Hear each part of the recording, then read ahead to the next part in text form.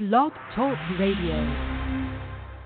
What's going on, Modern Nation? I am Anthony Salome, and I'm live with Alex Nicholas, the one and only. What's good? What's good, everybody? Shout out to Austin, Texas. What's good?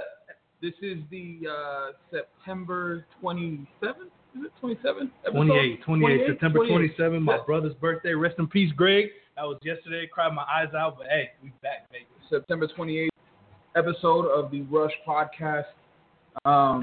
Got a lot to talk about, but at the same time, not so much to talk about, man. I mean, it's been a rough couple of weeks here as a minor fan. I gotta say it's 141 to 28, and if you're not privy to what that means that's how much UTEP has been outscored, and we're gonna get into all that. I thought we were gonna talk about Tebow's homer. You know what? I gotta question that. I'll give him props after it was a lefty. It was a little softball toss, but it could have been. I mean, those instructional leagues are very lax. You know what I mean? Like it's more. It really is instructional league. Like if somebody messes up in the middle of the field, I've heard that coaches actually will go on the field and correct them before. So, I mean, anything Tebow does, if Tim Tebow blesses somebody, we can't hate on him though, man. Everywhere he's been, he's proved everybody wrong. True. I think we should dedicate this entire episode to talking about national sports, though. Let's do it. Let's do it. I got a lot of takes. I got some takes. Raiders. Never mind. Back to you, Seth. I knew that was with you, but yeah, plenty to talk about. Our first football only, our last football only podcast next week is what we'll just start it off with. I guess just some basketball. October 6th, if y'all saw it up on the website, basketball practice starts. We get access to Tim Floyd on the 5th. I also get access to Terry Wynn, Dominic Artis. Going to try my hardest to try to get out there and try to get some type of audio for the podcast or something. They got me kind of in slavery right now at work. But so that's definitely started. So this will be our last football-only podcast. Next week, we'll obviously go half and half because we'll have some type of basketball to talk about, something, even though it's just practice and we don't have access. And UTEP basketball is turning into the Fort Knox of college basketball in terms of access. But maybe that means they're finally getting their shit together, though. I mean, that's good. And a lot of people have kind of chimed in about that. And it's good and bad. It's good because, you're sheltered. It's just them, it's kind of that us against the world mentality early. And then it's bad because, I mean, hey, I want to go there and see what's going on. I want to let the fans know, like we had that access before. And, obviously for page views purposes, it's great, but it's just good information to give people so they know what to expect October 22nd with the orange and white scrimmage. So definitely looking forward to that coming up. Like I told Anthony there, I got to psych myself up for basketball, watching some old Philly Rivera videos. I think me and Anthony's favorite UTEP YouTube video of all time, the 92 Sweet 16. He shoots wide. I can listen to that thing all game long. Man, I can listen to it. It's crazy because I'm watching this stuff, and especially what really hit home. And I've been emotional. Like I mentioned, my brother passed. It was his birthday, so September's always a tough month. September, November, always tough months for me.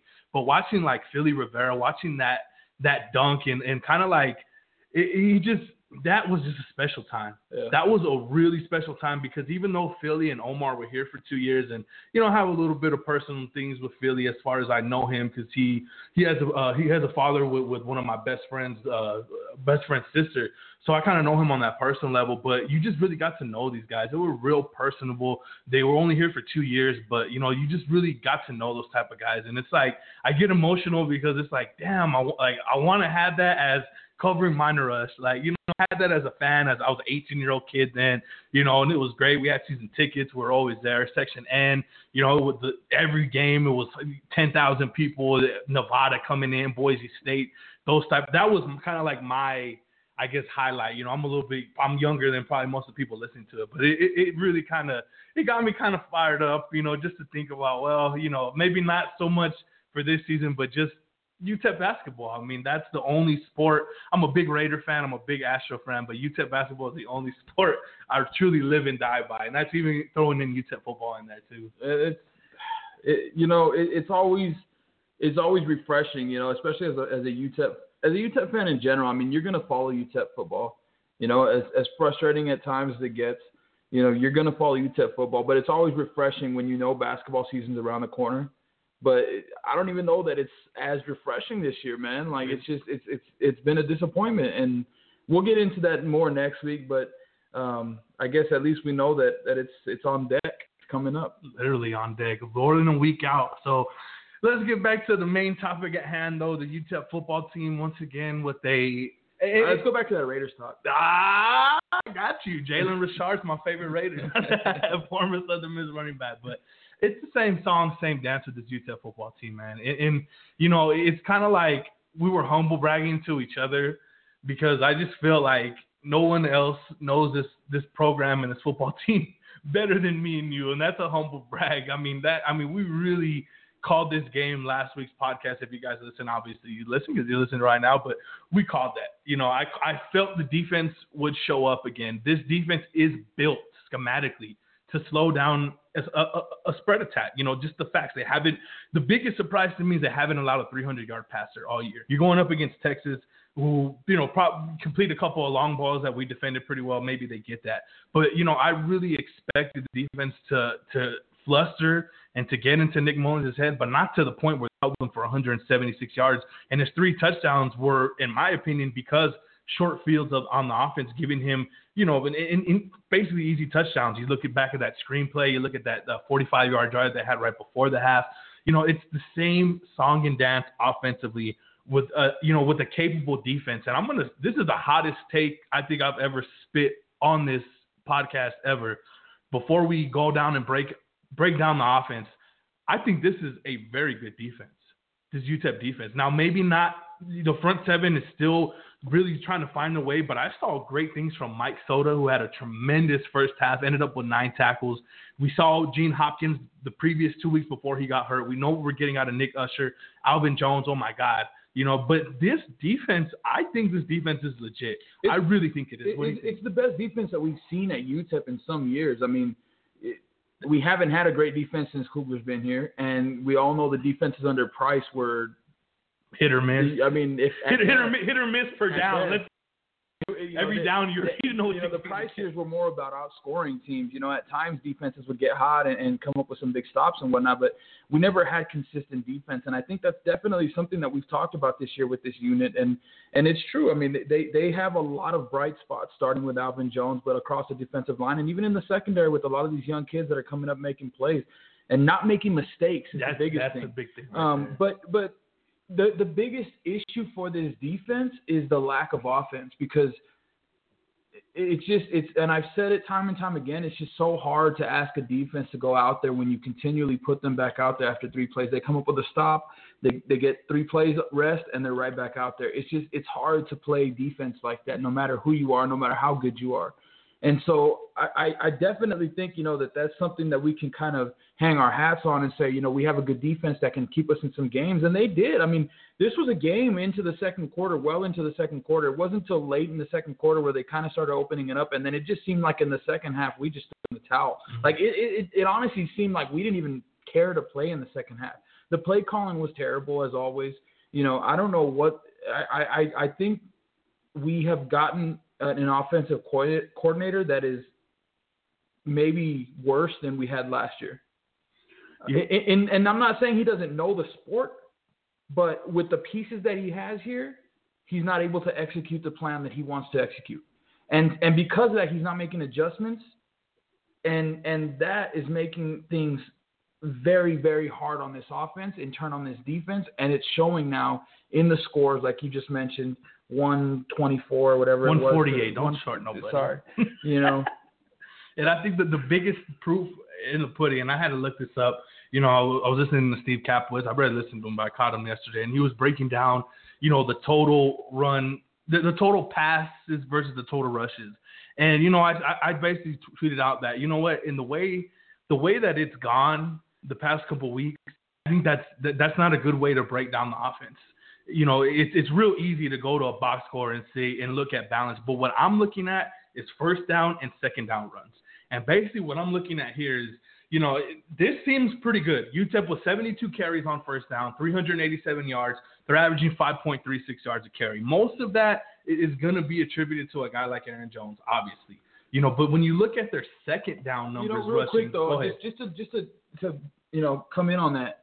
If I'm not mistaken, at least one, if not two, of his big runs have been on first downs. The 68-yard run from yesterday, and the one against Texas, and the one against, and that's where so that kind of skews that stat. Just to kind of throw that in there real quick. Big time, because you look at what Aaron has, and you take out, because he has the 75-yard run and the 68-yard run. So when you look at Aaron's stats right now, 374 yards on 48 carries. So 348 minus 75 and minus 68. Hold up, he's got more yards than that. He's got 5-something. No, that's on first down. I'm just saying that's first down. Got you. So when you take those 2 carries away, that's 46 carries for 205 yards. That's a 4.4 average. Aaron Jones is not a running back that's going to average 5 yards to carry or under 5 yards to carry. He's that good. I mean, there's some guys where that's a very respectable average, and you want that. Period. But with a guy like Aaron Jones, and you look at here's the one that jumps out to you. Aaron Jones on second down, 17 carries for 31 yards. Why? Because on first down, Aaron Jones has 48 of UTEP's 72 rushes on first down this year. Now that could, you look back and you look at what they're doing passing wise, only 28 pass attempts on first down. Averaging, a 53% pass completion. So not only are we not throwing on first down, but we're not throwing our best easy play to get a completion. And it's always those stupid bubble screens, which I feel Zach Greenlee struggles with. Yeah. I think Zach, and before we get into Zach Greenlee, he's not 100%. Before we break that down and kind of, in a sense, throw him under the bus, because he's been horrible, but he's hurt. He's not. He's at 60 to 70%. But going back to the play calling, this stands out to me, huge. I think the play calling is okay. I don't think anybody can argue the play calling, right? But I definitely think the fact that we have no quarterback, a consistent quarterback under center, right? It allows defenses to play the run a lot stronger than if we had somebody who back there who was a threat to pass. So let me ask you this. So knowing that and knowing, do you feel that bleeds into the play calling in terms of being more conservative? Yeah, it's possible. Do you think that's because we don't have that consistent quarterback? What gets me the most, though, is it just seems like Sean Kugler knows this. And he knows that having a quarterback that might only be 60 or 70% forces him to be more conservative when he already is an extremely conservative head coach. His offensive coordinator is already an extremely conservative play caller. And it forces them to be even more conservative. And so what I don't understand is, why not give a guy like Ryan Metz a chance, who we know is 100%? He's healthy. Look, Ryan's not the savior for this program. I know that I've called it out many times, give Ryan a chance, whatever. But he's not the savior for this program, I don't think. He's a great guy, great athlete. We've seen what he can do. He plays with a lot of heart. He goes out there. He's not afraid to take shots. He's not afraid to, he's a guy who knows his spots. He's comfortable in the pocket, so he can do some things that Zach Greenlee has really struggled with. But that's what I don't understand is why, even though, Ryan Metz might not be the guy to lead us to a 10-win season, why he won't switch to him and maybe give us a chance to win 6 or 7 or 8 games. I don't understand it. And I've said it before, and I think he's too conservative, and Ryan Metz is gonna try to make plays. It comes back to what came first, the chicken or the egg. With the whole conservative thing, is it the quarterback? Is it the play calling? It comes back to just what came first. Really. And it's been this has been, and like I told a couple of people that are close to the program that kind of reached out to us about last week, and this is something that's gone on really since 2013. This is no. The only game that I can clearly remember us opening up the pass was when we went up to Colorado State that one year, and Jamil Showers threw for 350 yards and 5 touchdowns. And that, to me, that was okay, that was showing me okay, we're back in 2013, you're switching over to this power run offense, but you still have those spread concepts, those spread players that were able, to transfer over or whatever, remain from the Mike Price tenure. And I figured, okay, well, maybe our run game won't come along, but at least we'll be able to throw for 250. Didn't happen the rest of the year. Didn't happen in 2014. Obviously we made it to a bowl game, but Aaron Jones and Nate Jeffrey, that was a really good combo to have, even though Nate Jeffrey was banged up. And you go last year and it was just non-existent, but the talent is there. This is the whole thing about it is, from an outside perspective, you can look at it and be like, well, UTEP don't have shit for talent. You can look at these passing numbers, you can look at the averages, whatever. But the fact of the matter is these coaches aren't putting them in these positions to make plays. Yeah. You're looking at a guy like Terry Janelle that's, getting these side-to-side screen passes that are clearly being overthrown and underthrown when the guy can stretch the defense and get you a 19-yard gain like he did in week 1. I mean, I just feel and credit to Sean Kugler for kind of noticing that and talking about that. But, you know, what I was telling you when we first walked into your house here is, you know, how much more the studio. How much he talks about slimming the offense down. I mean, how much more are you going to slim it down? Personnel, it's obvious. Obviously, there's way too many personnel packages. You know, there's way too much going on, and that was a theme last week with the penalties, with a couple of pre-snap penalties, and I honestly think that a couple of the penalties that stalled those drives were a big product of that. So that's going to be interesting to see what it is. I mean, how much more can they slim this thing down without? I mean, this is how you got me right now. For everybody out there can hear that, all right? That's how you got me right now. That's how it is, man. But you just gotta wonder. I mean, about that Ryan Metz situation, and you read the El Paso Times today, and they're talking about Zach Greinle getting all the first-team reps today. That tells me that is disappointing. But I did get somebody that did hit me up afterwards, after I posted that story, and talked about that it wasn't like it seemed. It wasn't like it seemed. This was somebody really close to a program that said that it wasn't like it seemed, that it's going obviously today the big indicator for me was that Greinle took all the 2-minute drill reps, but tomorrow that's supposed to go to Ryan. So when I first saw the story, I'm thinking the same thing you just thought right now. It's, you know, that's kind of disappointing when Metz just can't get his shot. But according to people close to the program, it's not set in stone yet. Even though when we've seen this under Kugler, this trend or whatever, you know, he's just stuck in his ways. I'm talking about Sean Kugler. So there is that glimmer of hope, but I still don't think we see Ryan Metz. I really don't think we see him this weekend. And that's and more of a shame is because, you know, we like Ryan, but Zach is not healthy. And an unhealthy Zach Greinle is killing this team's chances of just sustaining a drive. Exactly, and that's the biggest thing, because look, this offense with weapons, or a weapon like Aaron Jones, does not need a quarterback that goes out and throws for 350 yards. But you need to be able to make some throws here and there to keep drives alive and to keep defenses honest in order to open things up for Aaron. And we saw, I think Zach went 7 of 14 in this game. And probably 5 or 6 of those misses were high. And to me, it wasn't even close. I mean, you're talking about 5 to 10 feet over the kid's head. To me, that's saying that his shoulder is not right. Like, there is something really wrong with that shoulder. Now, I'm not saying it's necessarily a long-term injury or something, but it's just he's not comfortable throwing the football right now. He's not able to get into that complete motion coming down. And remember when I talked about when I got to see Zach Greinle, and you know, like I said, we talked about this. We weren't basing of how good he was going to be, but the little things, you know, the being able to stand in the pocket, the being able to deliver the ball. I'm not seeing that. Those little things, and to me, that's helped. Been since week 1, though. That's what's questionable here. Is that's been since week 1. We talked about. And he got hurt. And he got hurt on that first drive. So you look at it, and I think he threw 1 pass attempt. So the rest of his pass attempts, he was not healthy that drive, and I think that's more than anything when it comes to Zach Greinle, because I mean, we can easily just come out here and rip the guy, you know, and say he's horrible, say he's dog doo-doo, whatever. I want to say something real quick. Because I know that a lot of people hear this podcast, and I know that a lot of people hear about the things that are said on this podcast. And I just want to say, I'm not here to hate on any one player, any one kid, anything like that. That's not what I'm here talking about. You know, this is topic for conversation amongst UTEP fans, and this is opinion.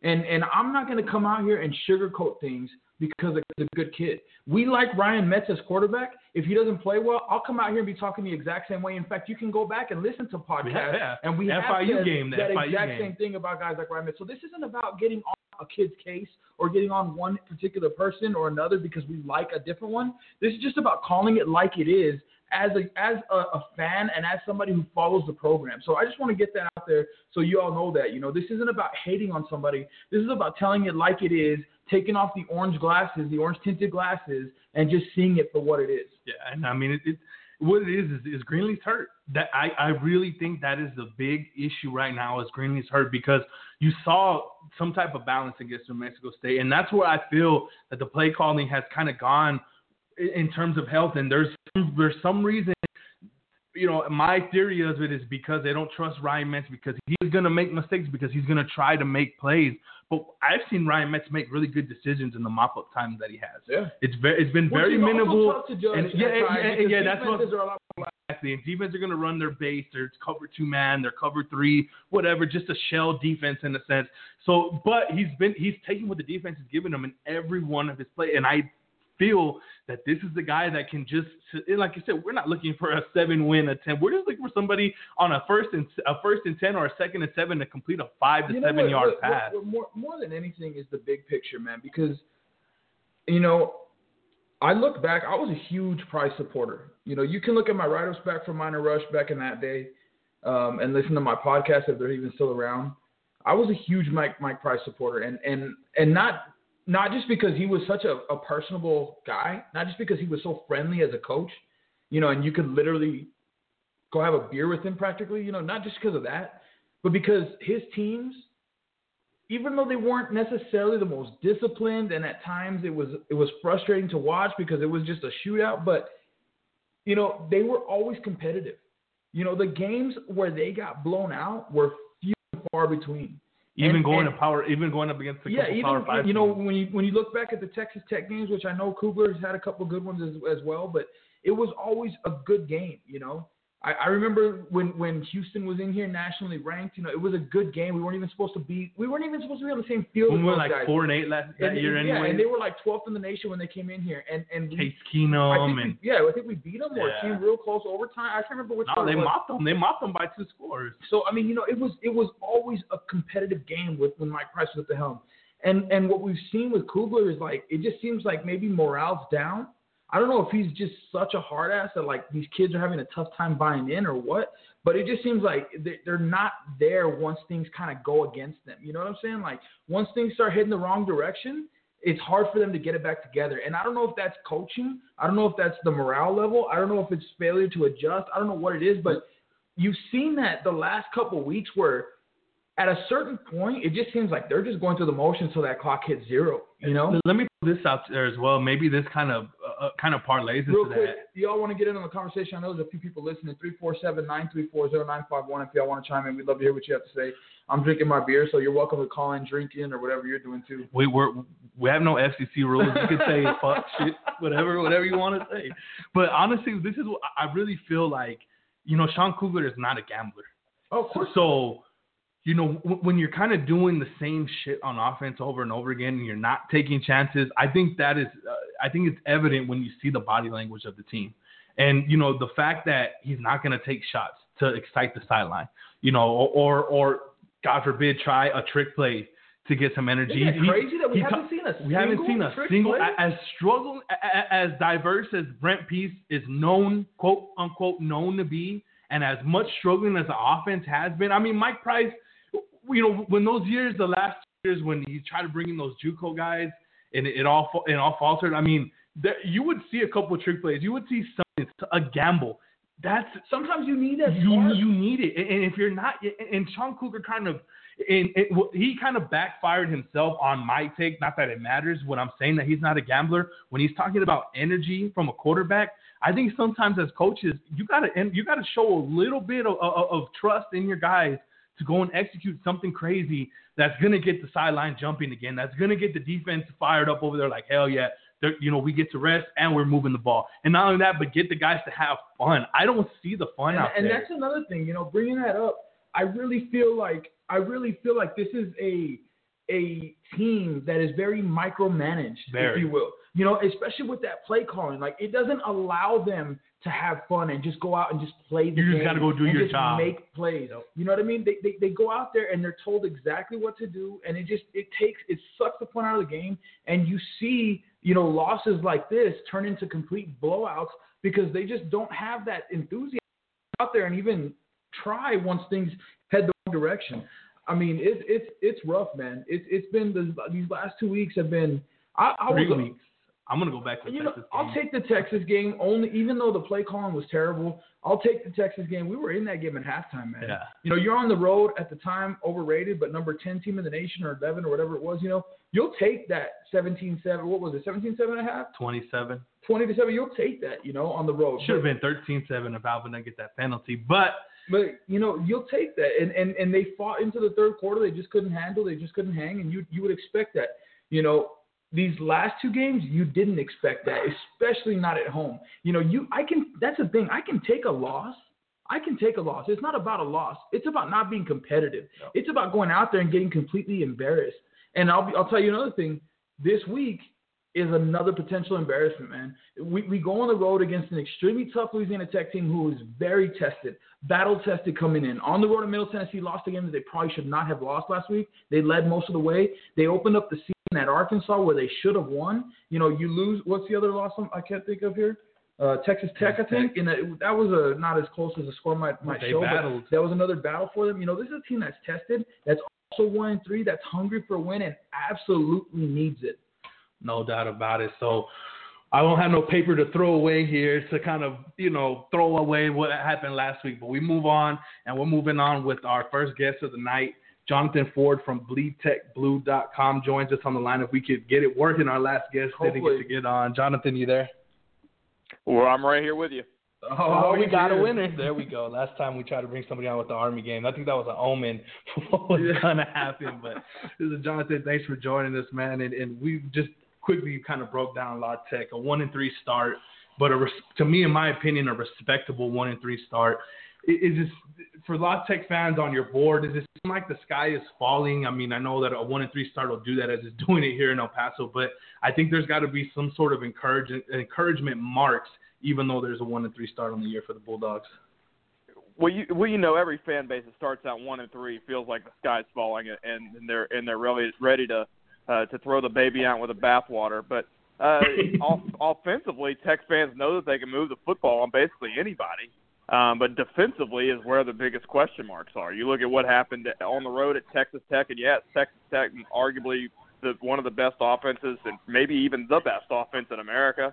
And then they go on the road and have Middle Tennessee on the ropes 27-7 in the second half and just completely implode. End up losing that one 38-34. And when you see the offense giving up the yardage and the points they've given up in the last 2 weeks, that's where their concern lies, and rightfully so. But the offense against Middle Tennessee never could stop Louisiana Tech. Louisiana Tech would shoot themselves in the foot and get themselves off the field. It wasn't anything that Middle Tennessee was doing. It was all execution based. So, the Louisiana Tech fans aren't happy, and nor probably should they be at 1-3. The staff isn't happy. The players aren't happy. This is a team that's primed to get. We called it a get right game last night on Bleed Tech Blue Radio, and that's what this game feels like. When you talk about the defense, I think the biggest glaring thing that you look at is the secondary in terms of what La Tech lost last year to graduation. Is that, you talk about not being able to stop nobody. Is that a product of just a youth movement and trying to infuse new players to kind of just gel together and to get those stops? Well, and that's what's kind of strange is that you would think it'd be youth, but they went in with the transfer route, which is what Coach Holtz has done a lot since he's been at Ruston. He adds 4 or 5 transfers every offseason, and 2 of those or several of those are at corner. One being Prince Sam from Houston Baptist, who had an outstanding game at Arkansas, had a pretty good game against FCS opponent in South Carolina State, but then atrocious outings at Texas Tech and in Middle Tennessee. And opposite him it should have been Ephraim Kitchen, but Ephraim's been fighting a nagging groin injury, so he played a little bit last week, but didn't play it extensively. And then 2 more transfers in Ronald Lewis from Arizona State and Cyril Nolan Lewis from Oregon State, actually a Ruston High School native. So you've got 3 transfer corners in the 2 deep at corner. So it's really not a youth movement. It's inexperienced players. I think you're seeing some of that. The schedule, and I think this team's going to be a whole lot better in November than they were in October, in September. So that's unfortunate for Louisiana Tech fans.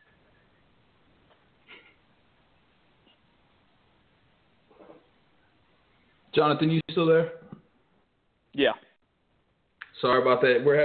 It's nothing new. We come on the Rush podcast. It's not a podcast without us having some kind of difficulties here. You're cutting in and out just a little bit there. We caught most of what you said, but just want to make sure we didn't lose you. Anyway, switching sides, going over to the offense. You talk about an offense that ranks top 10 in the nation in total offense.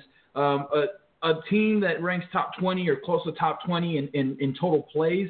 This is a team that might not necessarily need the ball for a long period of time, but likes to run a lot of plays, or it has the ability to just run a lot of plays. Talk about 59 pass attempts in the last game, 30-some-odd rushing attempts. How do you see that kind of stacking up when it comes to a team like UTEP that needs to have the ball for long periods of time and kind of has hung their hat on being able to control time of possession? Do you see that being a factor, or do you think y'all will be able to still get your quick strikes and score that way? Coming off of an offense like Sonny Dykes ran up until 2012, it really doesn't feel like Louisiana Tech's really as up-tempo as they were under Sonny Dykes. So, yes, they're up-tempo, but it doesn't feel like it is as it once was in 2012. I think Saturday, if Louisiana Tech can get out early to an early lead, that's really going to put UTEP behind the eight ball, because we all know UTEP's offense isn't built to play from behind. So if Tech can start fast, I think this could be that could be a big part of the game. Is you get a lot of plays early, but you can sit on the ball if you get a lead, because UTEP's not built to play from behind. When we came on here to open up our football talk, I gave the UTEP defense a very high praise mark. They're saying that this defense is really good. And the reason why I said that is because they switched to a 3-4 zone-based scheme that really just kind of blankets the defense. How do you think a guy like Ryan Higgins and the talented guys like Carlos Henderson, Trent Taylor, how do you think they'll fare against mainly probably 80 to 90% of zone looks? Is that something that they've kind of gone up against this year, or is it going to be something new? Because UTEP has really done a good job of limiting explosive teams with that zone coverage, mixed with a couple of zone blitzes, but they're basically dropping everybody. Where Trent Taylor sees lots of zone, being an inside receiver, you rarely see a ton of man coverage, because if you can't get your hands on somebody in coverage, you're not going to play a lot of man, and in the slot it's difficult to do. So Trent Taylor sees lots of zone. I think he'll be able to find open spots, and Ryan Higgins has seen a lot of defenses even thus far this year. David Gibbs at Texas Tech likes to throw as many packages or many coverages out there as possible, so he's seen it there. But on the outside, I think that's something interesting to look at, is how do you cover Carlos Henderson with a zone because of how fast he is. He's gonna get behind you if you're not running with him immediately. That's something to watch. If I'm a UTEP fan, I don't like a zone defense against the spread team, because it's just not easy to cover that much real estate when you don't know where the offense is going and they know exactly where they're going. And they were saw a lot of variety last week against Middle Tennessee as well. Talking about the defense, this is a unit for you all, for La Tech, that's only forced or taken away 2 total turnovers. I believe 2 interceptions. And also that ranks in the bottom half, somewhere near the middle of the pack, but closer to the bottom half of the nation in rushing yards allowed per game. When you face a team like UTEP, where it's kind of known where the ball's going, how does the team approach that, or does that kind of just give you? I mean, I guess it's an easy question here, so you can kind of just tee off on it. But is this just an easy game to prepare for? Do you feel like the team just is ready to go and they know where the ball's going? It's not going to be an issue at all to try and stop Aaron Jones? I said this last night on Bleed Tech Blue Radio, that I thought it was kind of a rinse and repeat of their game plan from Arkansas. And you got to think that UTEP feels the same way. I mean, that's what Arkansas likes to do, is run the football first. And especially in the first game of the year, when they have that SEC West schedule ahead of them, they're not going to show their hand on their offense. So they were very vanilla. And so that's, given the fact they've already played a team that wants to run the football first, second, third, fourth, fifth, sixth, seventh, third down, whatever's out there, they're trying to run the football. So yeah, I mean, it's a much easier game plan than trying to game plan Tony Franklin and his system or Cliff Kingsbury and his system. You look at Texas linebackers and Dalton Santos from Texas. He's not the greatest coverage guy, or he hasn't been thus far. He's pretty good against the interior run. That's where Tech's been pretty good against the run, is interior. But on the perimeter is where they've taken some bad angles and gotten beat. That's what you saw against Middle Tennessee. So, yeah, I mean, this game plan shouldn't be a whole lot of rocket science, but this defense needs to get back on track because, goodness, Lord knows they have not had two good outings the last 2 weeks. Jonathan Ford, the publisher over at Bleed Tech Blue, the Rivals affiliate of Louisiana Tech. Jonathan, to end things out, always got to put our guest on the spot. Score prediction and any other prediction you got for Saturday. You know, I should have remembered what I said last night, but we're so bad at it that it doesn't. That I guess it ultimately doesn't matter. What I think the line's around 20. I could see this as you told me, Alex. You see Tech covering this one pretty easily. It's hard to. Is that what you said? Yes. Is that what you said? No, I'm just he kidding. Said it. Sorry about that. Maybe hanging him out to dry right here on a YouTube podcast, but I'm going to go 52-21. Oh wow. Wow, you're giving us 21. Hey, no, I'm just kidding. I can't disagree with that. I can't disagree with it either. You know, it's going to be a tough game. I mean, it all depends on, in my opinion, the one thing that we've talked about so much is that vanilla game plan that we've seen time and time again from UTEP. It just makes it so easy for defenses to shut down our run. It makes it really tough for Aaron Jones to get going. We've got a couple quarterbacks here that have struggled at times, and it's not far-fetched to think that Louisiana Tech can go out there and hang a 50 spot on anybody, much less UTEP. Although I will say, I think our defense can step up early. We'll keep it a close game early. If that offense is able to move the ball, it'll be a lot lower scoring game than that 50-point. But from your mouth to God's ear, man. I said if, all right? I said if. Jonathan Ford, once again, from Bleed Tech Blue. Jonathan, tell the folks where they can find all your work and stuff on Twitter. Come check us out at BleedTechBlue.com and then at BleedTechBlue on Twitter or at DJ Ford. Come check me out. My man, Jonathan Ford, appreciate the time, man. Thanks so much, and we'll be talking here in the next couple of days as well. All right, buddy. Appreciate it. 52-21, bro. I don't think it's that far-fetched to assume that La Tech scores. This defense didn't give up 50 to Southern Miss. Now, Southern Miss might not be as explosive as La Tech, but I really think that this defense is able to keep it down into the 30s, maybe 40s. You know, unless it gets really out of hand where this offense can't do anything at all. You know, Aaron Jones can't find a hole, and we're just having extreme trouble. I mean, I don't know what they hang. I don't think it's far-fetched, but I don't think we give up 50 points. Let's put it that way. I mean, we've talked about how it's all going to come down to can we sustain some drives and kill the clock, and obviously that's going to be the number one game plan this week. But, I mean, how well can they execute that? I mean, I was looking at some this team ran almost 100 plays last week.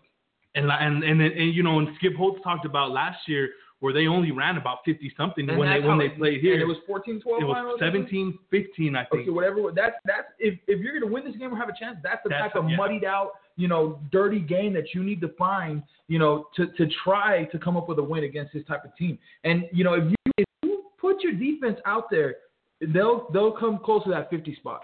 But I mean, if you're able to sustain some drives, you don't even have to score touchdowns every time. Just sustain some drives, milk that clock. You know, get your defense some rest.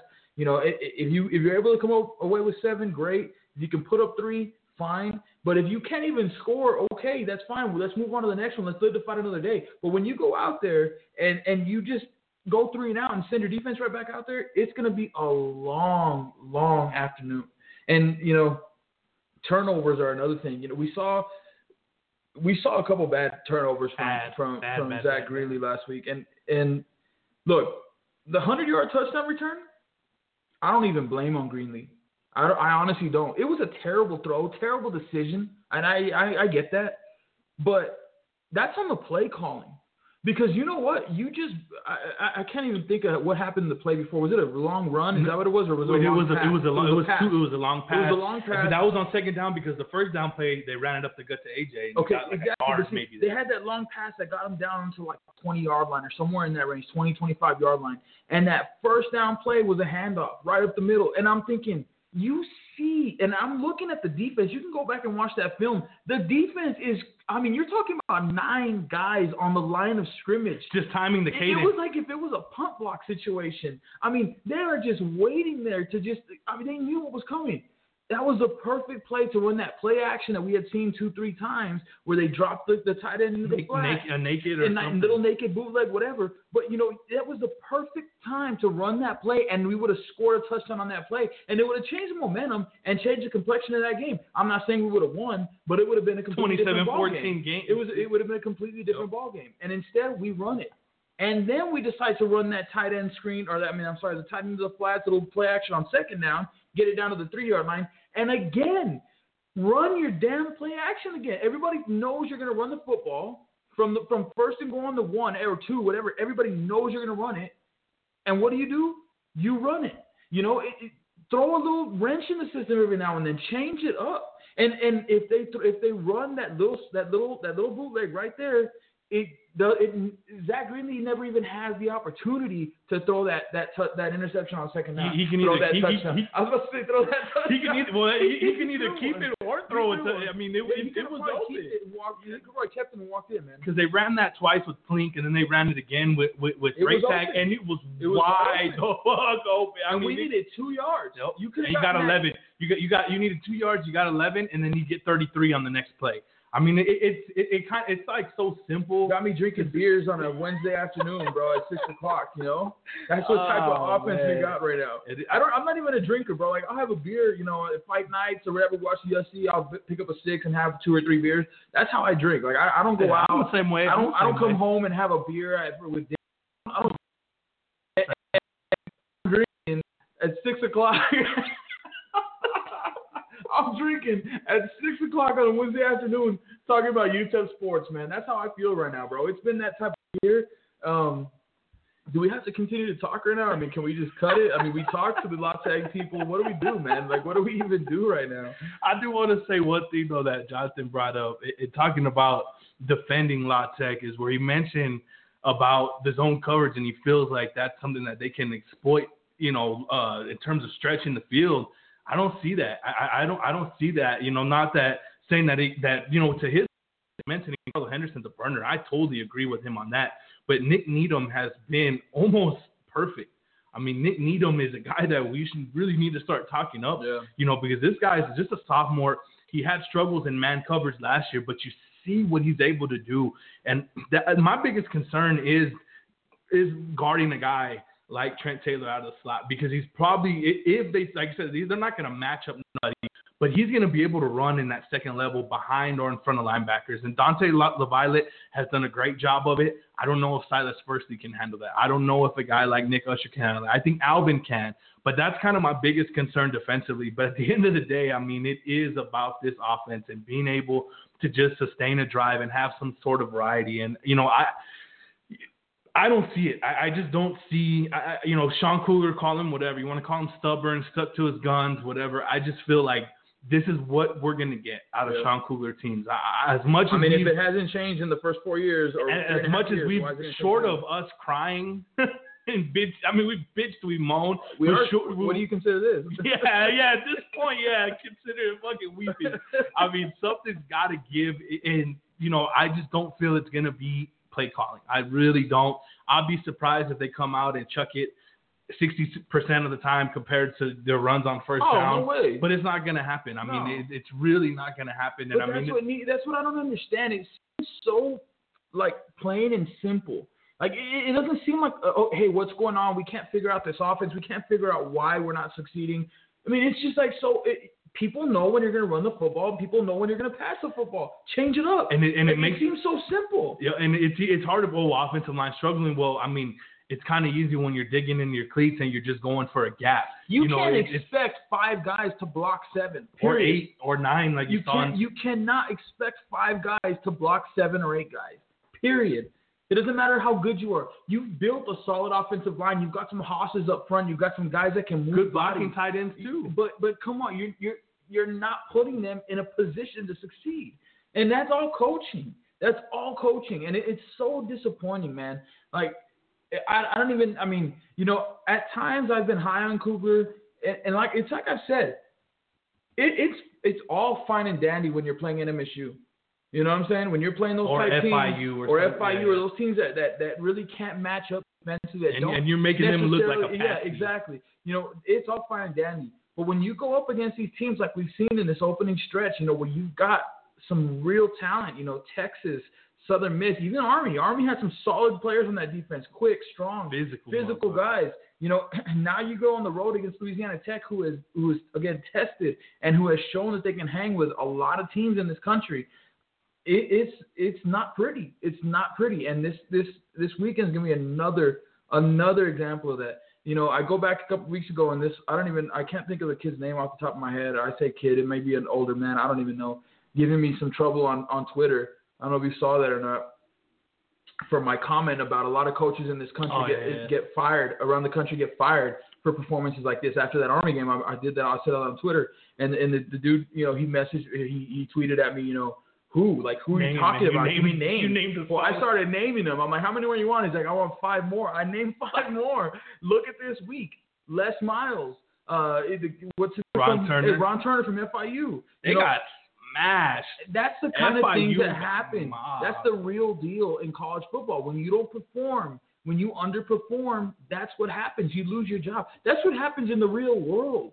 If you're not performing up to par at your job, you don't get to keep your job just because you have it, just because you're the guy running. I mean, that's what happens right now with UTEP. You're the guy running the program, so you're there until you don't want to be there. Like, that's pretty much what's going on with UTEP sports right now. Mm-hmm. And the only one who even deserves that is the one who gets the least amount of money of all of them. Keitha Adams. That's the only one that deserves that ability, that respect, that leeway to just, if you have a bad season or 2 bad seasons, you step back and you say you get it fixed, because you will. That's the only person that deserves that. And all this is doing is just dropping attendance and dropping interest, and those are not only just dropping attendance and interest, but in turn, you're dropping revenues. Big time. You're dropping dollars at these programs, because it's not just football that relies on football dollars. A lot of the other programs that don't make a lot of money rely on football dollars. And you're not getting that extra income. And that's where football ends up playing 7 road games. And all these programs are hurting. Yep. And I don't even know what to do, man. I don't even know what to do at this point. I mean, give me your prediction for this La Tech game. You really want it? I really do. And then we'll move into Conference USA Power Rankings. I was hoping you were going to say then we'll move into talking about the Raiders, but Derek Carr. Okay, I said last week that I was like, Southern Miss will get 35 points. That's what I said. I thought they might score a lot more, but I was like, Southern Miss will get 35 points. I came up a point short. They got 34. I'll get you in the ballpark. I'll get you a ticket for that. But you know what? This week, it's going to be the same thing. They're going to get 35 points. And it may be 42. It's not going to be 50. I guarantee you that. They will not score 50 points against this defense. But it's probably going to be in that same range. If we're somehow able to move the football for whatever reason, they may keep them down to 31, 28. But I don't think that happens, because I haven't seen anything from this offense that shows me that they're going to be able to move the ball. And so, and you're talking about even with a guy like Aaron Jones, like, how sad is that, man? Yeah. You've got one of the best talents in the nation at running back, and you're not able to move the football. All you're relying on from that kid right now is home runs. That's all you're relying on, bro. And that's sad, because that kid has so much talent, bro, and it's being wasted. Yep. But again, I haven't seen anything from this offense that shows me that they can sustain drives and move the football down the field. So I got to think La Tech scores 35 points. I'm hoping we can get 20, I'm hoping we can get 20, and it's a, 35-20 ball game or something like that. I think there's a good chance that they cover, but I think it's more likely that we cover. Let's put it that way. I think, we got to be hungry at this point after 2 ass kickings in a row. There's got to be some kind of hunger. There's some kind of fire from the coaches to change something, to just keep it a game, and I think there's a better chance that we cover than that we don't. But, yeah, I mean, that's where I'm staying. I on the road, I cannot see a repeat of last year where it's a 2-point ball game, coming down to the wire, we make a field goal to win it. I can't see that. I'm going to go different. I'm going to say La Tech does score no less than 40 points. Okay. And I think it'll be between that 40-45. Our defense may hold them to a couple field goals, but at the end of the day, offense, I think, is just going to continue to struggle unless there's a big-time shakeup, whether it's a quarterback, whether it's scheme-wise, whether it's play calling on certain downs. I'm going to go La Tech 42, UTEP 10. I don't see it. I just don't see it yet. Good thing about that is, it's, everything else after that is supposedly manageable. You look at the schedule after that. You got FIU at home. You get a bye week. You go on the road at UTSA. You get Old Dominion at home. It's manageable. But a win, some type of positivity is needed for me to feel better about that stretch. Looking back, right? We talked about this since before the season started. We talked about how it was very possible that we would be 1-4 after this game. I don't think either of us saw it happening. We might have said the 61 to, what was it against Army now? 66-14. 66. We might have said 66-14 against Texas. Yeah. We might have agreed on that preseason. But we would have never, ever thought that we'd be losing by 30, 40, 50 points to teams like Army and Southern Miss at home. Yep. In front of your home crowd. And so that said, it makes the outlook on these quote-unquote more manageable games a lot more bleak. Yeah. Like before the season, you would have said, okay, even if we're 1-4, we were probably in some close games. They were hard-fought games. We weren't able to come away with the wins. We're 1-4. One possession away. Yeah, but now we got to go, and now we get to go up against these teams that are struggling and pick up some easy wins. But now they're not easy wins. We're struggling. We don't have an identity. And we don't have an identity, and we're right there with these teams. So now we're going to be in dogfights with those teams. And now it's going to be a lot harder to win even those one-possession games. How do you when you don't have an identity, when you've been unable to move the football, when you have a struggling quarterback, when your offensive line is struggling, because it's not just, opening up holes, but, they've had some uncharacteristic penalties, and it's been a lot of things. And when you have all these issues, how do you find it in you to win those close games? It takes that little extra oomph to find that win in those close games, because those close games are decided by very little. And so, it's going to be tough, man. These games that we really thought were going to be winnable games that we could start chalking up as wins are now 50-50s, and it's going to be a dogfight. We'll see how it goes. 5:00 p.m. American Sports Network, I do believe, Saturday, the Louisiana Tech Bulldogs and your UTEP Miners. But let's move along before we wrap this thing up. Week 5, the Conference USA Power Rankings, and I am happy to report that UTEP did not get a single vote. What's funny is this guy actually had to put it in the email like, hey, if you vote UTEP first, we are not honoring your ranking. Respectfully yours.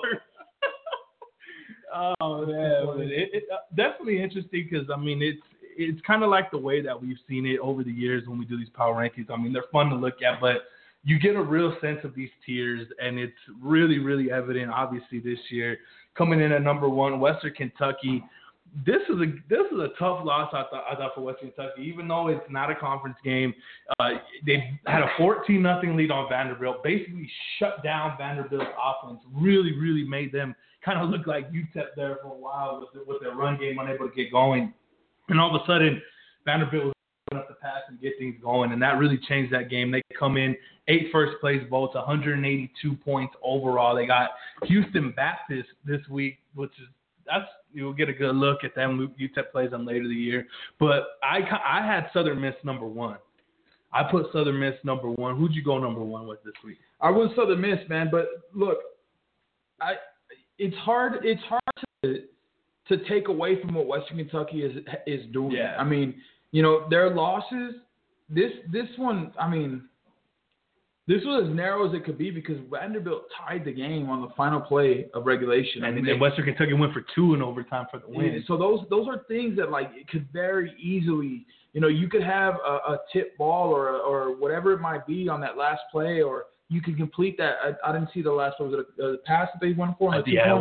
You could complete that pass, and all of a sudden you're talking about a win, and you're 3-1. There's no question that you're the number 1 team, right? So I think it's real tough to take them out of the top spot right now, but that's real close. Yeah. That's 1A, 1B. There's no question. Those are the top 2 teams in the league right now. But Southern Miss is just very consistent right now on both sides of the football. And so I don't know, do they play each other? I haven't even checked if they play each other. But if they do, I don't think they do. That would be a hell of a game. If not, we'll see it more than likely in that conference championship. No doubt about that. So Southern Miss, like Anthony mentioned, 6 first place votes, 179 overall, 3-1. They got Rice this week, 24 points. My boy that gambles and Juarez every week told me that he took that. He said he took that easily. I think they handled them pretty easily. The number 3 team, the team that I felt had the biggest win last weekend in a game that, Jonathan mentioned earlier, they were down 27-7. Middle Tennessee, they're 3-1 to start off the year. They picked up a first place vote, 176, right behind Southern Miss. I mean, you can almost argue that they kind of deserve to be up in that top tier, and they may be over the hump, but I want to see how they come out. And if they mash North Texas this week, I'll be fully convinced that they are that legit 1A, 1B, maybe even 1C to a point. But I think right now Southern Miss and Western Kentucky have kind of distanced themselves a little bit. Yeah, no doubt about it. And I'm not quite convinced on Middle Tennessee yet, for the one reason that I'm trying to pull up this schedule real quick to take a look at it, because who did they play last week? I mean, obviously I know they played this game, but the week before, who did they play? That was another game. If I'm not mistaken, that was another game that they struggled. It was Bowling Green. It was Bowling Green. They kind of struggled a little bit early on, if I'm not mistaken, in that game. And then going back a game before that, they had Vanderbilt. And that was the game that me and you talked about, that we said, this is a game where you establish yourself as one of those top teams. And Vanderbilt mopped the floor with them. Yeah. It wasn't even close.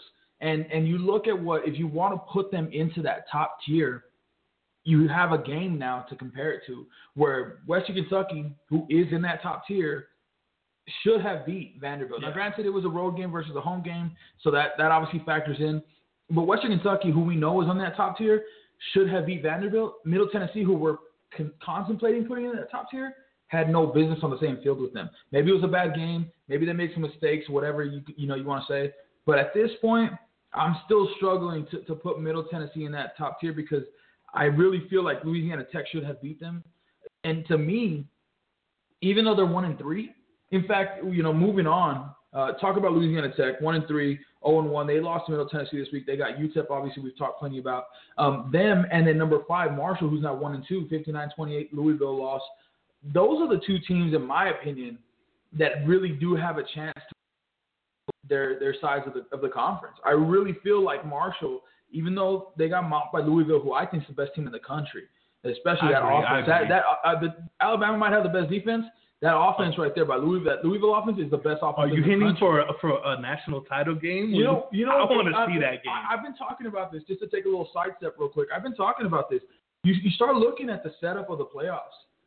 I like Michigan, Alabama, and Louisville. And then I don't know who that wild card is. Maybe Stanford, maybe Houston, maybe Houston. I mean, that's a pretty nice looking playoff. You know what I'm saying? That's a real nice looking playoff right there. So anyway, that's something for another day. But going back, Marshall loses to Louisville. Last week they lost to Akron. No, not Akron. Akron. Was it Akron? Put up 65 on them. That was kind of an outlier for me. Yeah. I saw the opening of that game, and Marshall looked good, and then all of a sudden it just switched like quick, and they couldn't stop Akron. And so, to me, again, those are the 2 teams that once conference play starts, which obviously it's already started for Middle Tennessee at least, but those are the 2 teams that could really be the ones that bump their way, can go on a run, win 5 or 6 straight, and bump their way into that top tier. Especially they'd have to knock off these top teams. But those next 2 teams are for me, still in consideration for the top tier, even with their sub-500 records. I agree, but we got to see what they do. And the big thing with Marshall is they lost their starting quarterback, who's put up some ridiculous numbers in the opening week. And to me, they still were able to put up, I guess, you can say they were able to put up 28 points.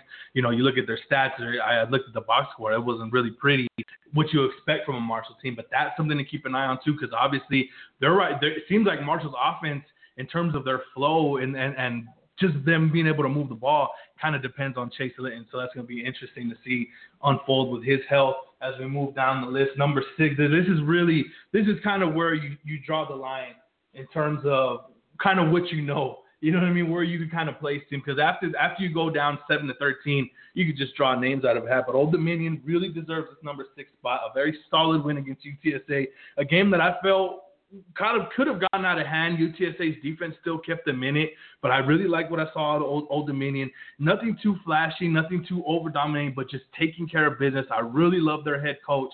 Yeah, I've been saying it since he came into this league. That culture that they had, they've always won. Mm-hmm. I don't think they've had a losing season. They went 6-6, I think, back-to-back years. Might have to check that.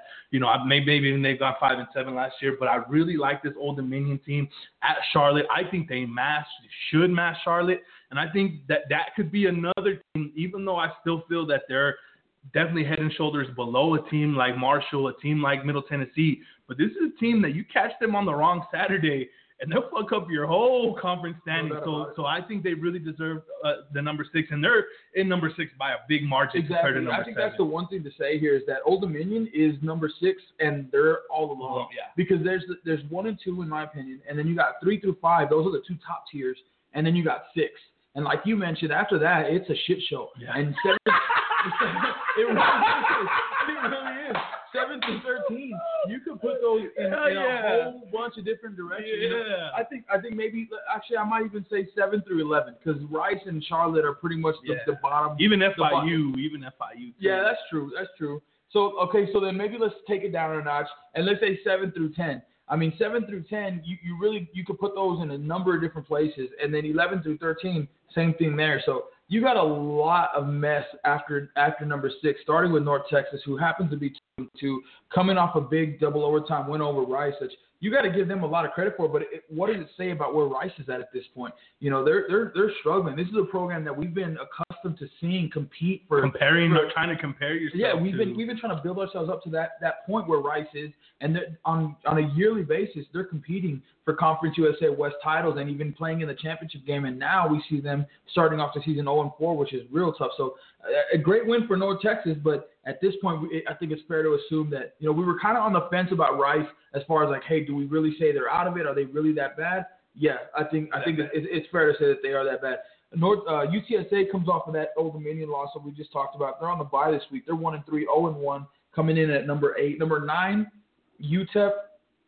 It's sad to see UTEP behind UTSA, but there's not any justification for putting UTEP in front of many of these teams right now in this league. But UTEP, you can argue that they have an FBS win, but that's it. The only thing that UTEP has going for them is that this is not even that. Well, yes, that, but I'm talking about right here in these rankings is that this is a UTEP blog. That's the only thing that UTEP has going for them. From the outside looking in, you're coming off a 34-7 loss, and before that, a 66-14 loss. So tell me, what other team in this league could you see those losses, 66-14, and then 34-7, and still rank them in the top 10? Honestly, the only reason obviously is because those other teams, one has a win, but you know, it's just there's no way that you can justify putting this team ahead of a lot of other teams in this league right now. They're really struggling. I agree, and I mean, and you can also argue that a lot of teams are struggling in this league. But I mean, it's true. You know, the only team offensively that has been struggling that I see is UTSA. They had a negative 1 yard. Their total yards rushing against Colorado State was -1. But you know, they give up 10 tackles for loss against Arizona State. To me, that's bad. I mean, UTEP has their issues, but to me, you know, and it's, you know, I'm not trying to single out UTSA, but when you're trying to compare teams that I've actually seen and actually been able to kind of break and look at their statistics, that's about it. Those are the only legitimate arguments you can have because, I mean, I put UTEP at number 10. And that's another thing, you know, I did too. But looking down, now you have number 10, FAU 1-2. Now they're coming off a tight loss to Ball State. You know, and they probably should have. There was a weather delay when they were up 27-14, and they let a last-minute touchdown. And those are things that you have to look at. Like, if this was an FAU blog, would UTEP be ranked ahead of FAU? Hell no. That's what I'm saying. So the one thing UTEP has going for them in these rankings is that it is a UTEP blog, but FAU comes in at number 10. FIU comes in at number 11. That's that last tier drop-off there. Rice comes in at number 12, 0-4 also, as well as FIU. And Charlotte, number 13. They've been down there for a while, 1-3, lost 48-20 to Temple. They'll be against Old Dominion this week, who Alex said should get mopped up.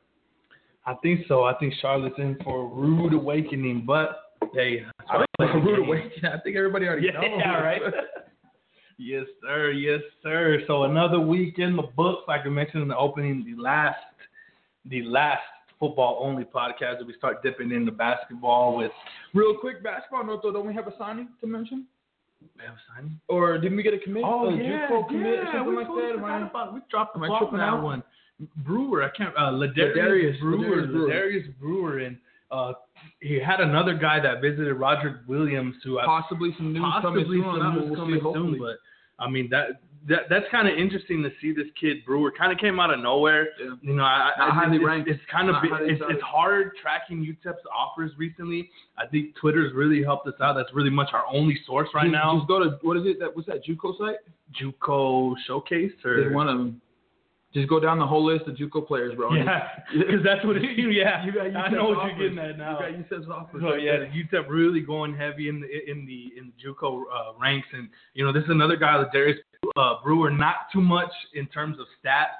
You see that he's kind of a lot of people have been talking about his shot. I did see one video where his shot did look a little long. I don't know. There was somebody out there tweeting saying he was going to be a shooting guard. I don't see that. I think UTEP has enough shooters right now going into next year where this guy's going to be sort of like a left-handed Terry Wynn in a sense. That's really what he's going to be. He may be able to take up some space. Good athlete, very strong, a guy that's going to be able to rebound for you. But you don't know with this kid, you know what I mean? He didn't have very much D1 offer. He was ranked as Mississippi's second best underclassman. This is from USA Today. So, you know, people have obviously have take note of this guy, but there's so many unknowns with him. But a 6'6", 200-pounder, you know, with UTEP, what UTEP's trying to do, that's not bad to have a stretch three or even put him at a 4 and a 3-guard lineup. You know what I mean? So you have some options there. It's good to see them recruiting good athletes again. We talked about that with the Dion Barrett. We talked about that with Tim Cameron. I don't think there's ever been any question as far as recruiting athletes. Yeah. I mean, I think that's something that Tim Body's been known for. He's recruited great athletes for his entire career. You know, that's his MO. He gets good athletes, that lanky, you know, wing player that you've seen so many times, you know, but there's just so many other issues within this program, and we've yet to see that success come. So, I mean, great to see him, you know, going after these type of athletes, you know, even Roderick Williams. You know, I like that kid. That's a kid that would be a great addition to the team. But, you know, aside from that, there's still so much to be seen from this program. And so, like we mentioned at the start, it's on deck. Next week, we'll be talking a lot more about it. Seasons will be 2017 commits already. Kobe McGee from San Antonio, the point guard. Now you got a 4, and I got to think that a big man for 2017 is. You need it. That's where this program's lacking. I mean, you talk about Matt Williams. He's the one real big man that we have. I mean, obviously we've got a guy like Kelvin Jones as well, but he's the one that's proven. Terry Wynn is great, been awesome at the 4. He'll be a great 4 for us, but even him, you know, he plays bigger than he is. Yeah. You know, he's not a true big and he's necessarily. lost weight to play the 3. So yeah, so that's another thing to keep an eye on. But I think that's the one position where we're lacking right now is that big. We need some more depth there. So we'll see how that all plays out. But hope you all enjoyed it. Another episode of the Rush Podcast in the books. Y'all know where to find us though. SBN-Rush@gmail.com. SBN-Rush. I'm sorry, at SBN-Rush on Twitter. SBN-Rush. What else we got, dude? I don't even know. I'm lost at this point, bro. What do we got? We got everything. We got everything you need. Just hit us up. And also Twitter, Facebook, follow us on MinerRush.com, Gmail, iTunes. Y'all can find us all over the place. And we got the doorbell ringing just to signal the end of the show. Hope y'all enjoyed it. I'm Anthony Salome. This is Alex Nicholas. We're out.